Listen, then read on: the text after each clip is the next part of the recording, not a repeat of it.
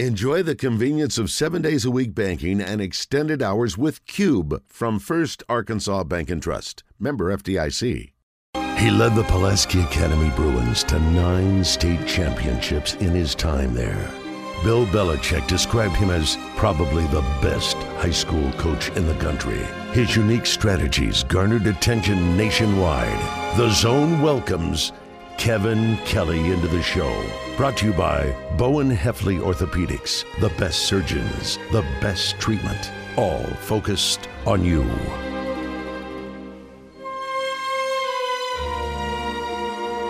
Coach, thank you for your patience. We are on the road at Simmons Bank in Whitehall. Lovely new location, 1305 Robin Road. Ribbon cutting at 2 o'clock. We encourage everybody in the neighborhood to come by and say hello. If you're not in the neighborhood, get in the neighborhood. This is a great new location. Spectacular. So happy to be here. How are you? I'm doing well. Can you hear me okay? Do I need to put it up to my mouth? You sound fantastic, actually, and I don't often nice say that. Ever said to me? Nice well, thing today, you ever said to me. Maybe as good as it gets. Coach, I've always wanted to be involved in a ribbon cutting. I know. You know, I don't know where they keep those big scissors. I don't know if they've got some kind of giant sheath. Yeah. I know. I've never done that. Did you guys not do a ribbon cutting at your new business yet?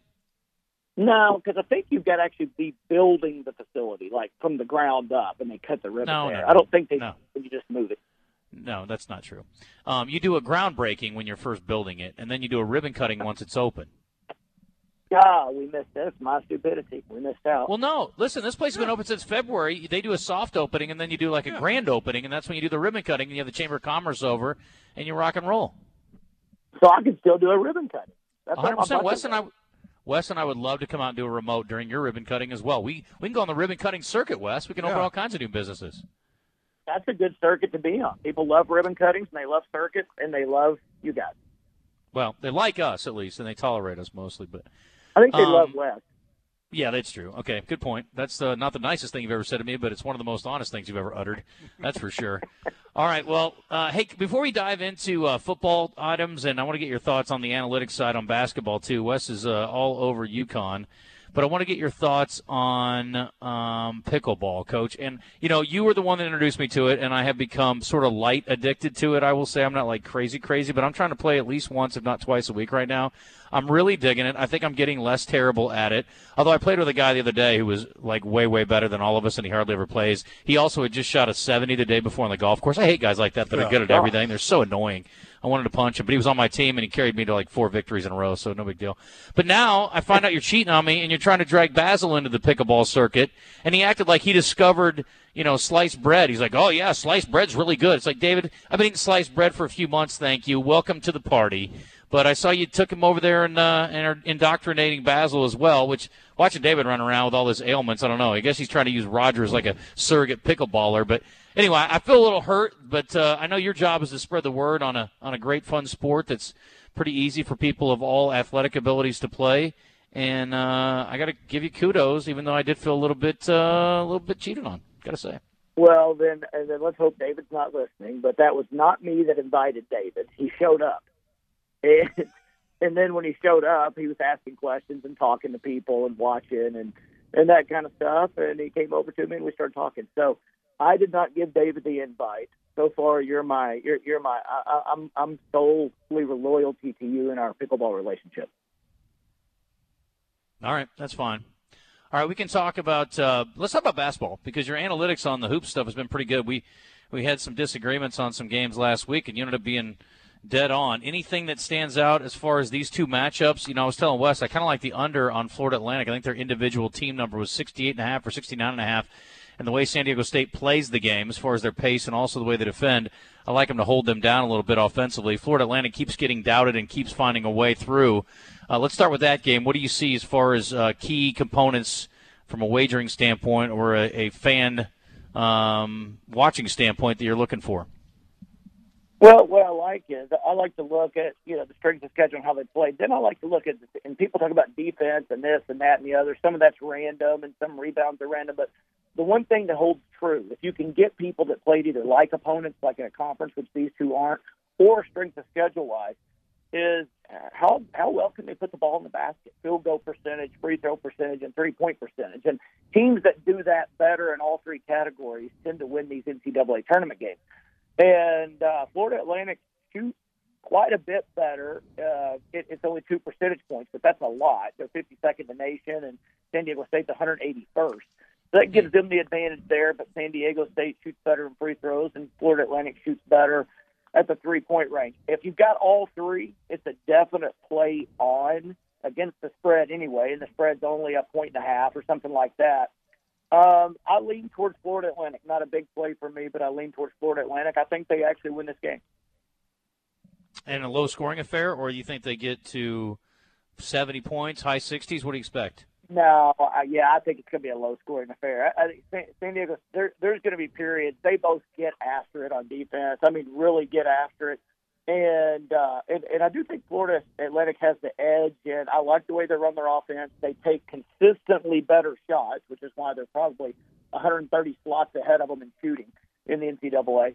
But San Diego State just gets up in your face and plays some good lockdown defense, as we've seen against Creighton. Creighton scores the ball a lot, and they held them to 56 points. And if you look at what San Diego State's done all year long, their defense has been fantastic and solid, and I think they can do that. But I think Florida Atlantic can do it too. I think it's a low-scoring game, and I think it probably goes under. But I'm probably going to play Florida Atlantic, and I'm pulling for Florida Atlantic too. I think that'd be a cool story. It is a neat story. Kevin Kelley joining us on the air right now. It is courtesy of Bowen Hefley Orthopedics. Let's talk about the other game here in UConn. And Wes basically laughed me off to consider that Miami can make the game interesting. Is that a fair assessment, Wes? That's pretty close, yeah. Yeah, he basically said you're stupid for thinking they can stay within 5.5. I'm going to make it more like 10 on the line and try to make a little extra money here because I'm greedy, I think is what he said. Do you agree with his take? I agree that, UConn's going to win this. And, man, wouldn't it have been – of course, Arkansas didn't come close to beating UConn. But, boy, this is the year to be in the Final Four. I mean, what's the highest seed? The fourth. And UConn has dominated. They've looked good. The closest they've been in the tournament is 15 points. And manhandling Arkansas was one thing. But I thought, man, maybe they were – I've watched them all year and thought they were really good. But manhandling Arkansas was one thing. You could have one of those flash-in-the-pan great games. But when they just manhandle Gonzaga, too, it looks like a team on a mission. Shooting-wise, both teams compare pretty solidly in the shooting. They both shoot the ball really well. Free throw percentage, both of them shoot the ball really well. 3-point percentage, both of them shoot the ball really well. But Connecticut has that inside-out game that I don't think that Miami can match up with. I think Connecticut wins. I don't know, easy. They're going to play a game. I think they probably win between 8 and 11 points, somewhere in there. All right, let's move on to Pro Day at Arkansas. And every year I marvel at guys moving up and down at board, Coach, and having been in the, in the offices and working with the Patriots.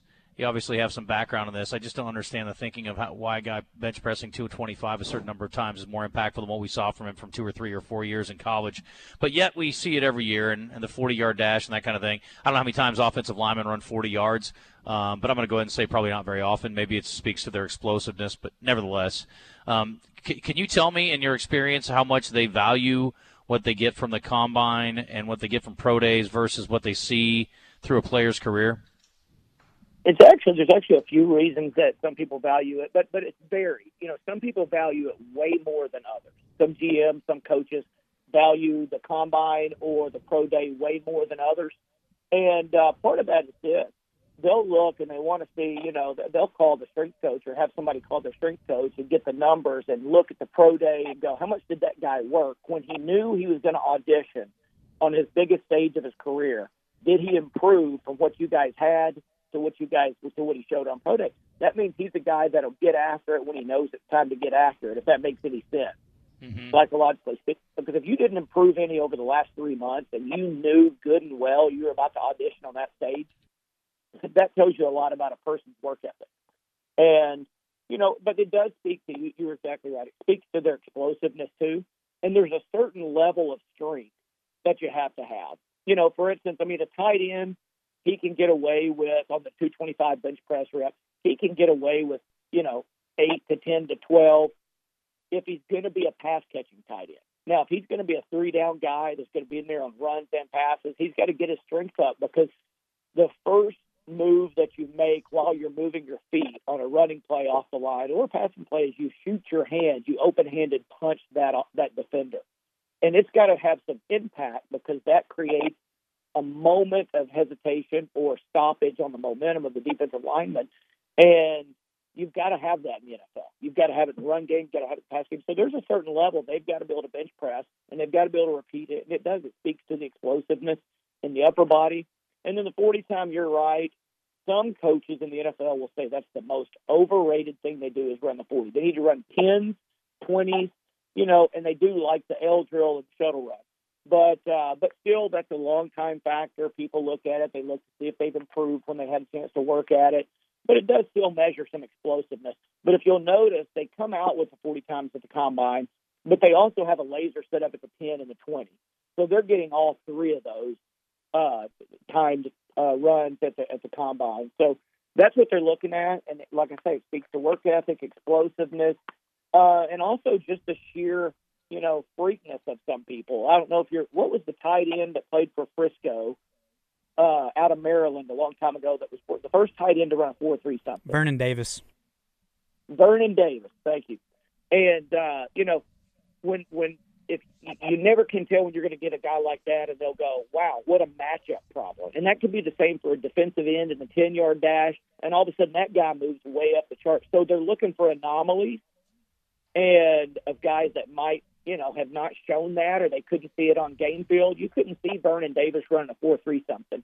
And all of a sudden he became a big factor in the draft, and then an even bigger factor on the field at times. Coach, I've seen Will Levis moving up the draft board on some of these mock drafts. What do you think of Will Levis? I'm surprised that I'm kind of surprised he's moving up the board. I'm not a big fan. I think their other quarterbacks are head and shoulders ahead of him, potential and what they've shown. And then if you dig around on next-gen stats, you can find analytics on their accuracy, and they'll go and measure how far was their throw. Was it behind them? Was it within 3 feet of the center mass of the chest? Those kinds of things. And Will Levis is not one of the higher ranks as far as accuracy. And in the NFL, those windows get so small, and those third downs are so crucial. You can't afford an inaccurate pass. I've never been a guy that likes those guys coming out of the draft, or guys like, I don't know if you remember the name Blaine Gabbert. I think he came out of Missouri, real high draft choice, and there's been a couple more in the last few years. They threw the ball. He threw the ball shorter amount of yards past the line of scrimmage in college. Anybody coming out the draft that year, he got picked higher because completion percentage was high, and this, that, and the other. Well, he's throwing the ball 6 yards every time. I mean, anybody can throw it 6 yards, but can you throw it 20 with a guy in your face and with a 1 foot window in there?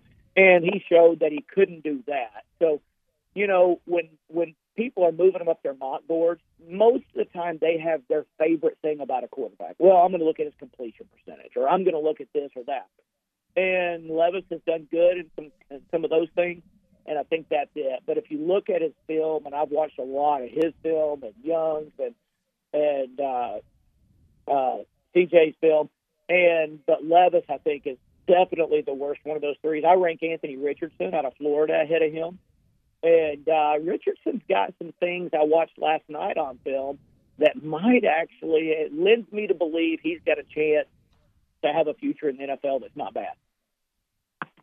Coach, we're going to have to run. I'd like to keep you. If you want to thank some of our friends over at Bowen Hefley, knock it out, and then we'll check in with you next week in person. We'll be back in the studio.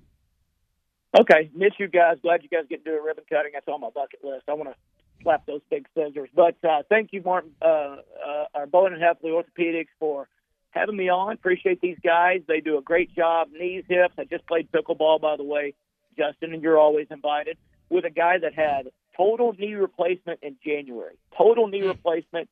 It's March, and the guy's on the pickleball court playing at a 4-0 level. Incredible what they can do, and the method and the niceness and the way they explain everything. He rehabbed perfectly. He's out there in 2 months. It doesn't get any better than that.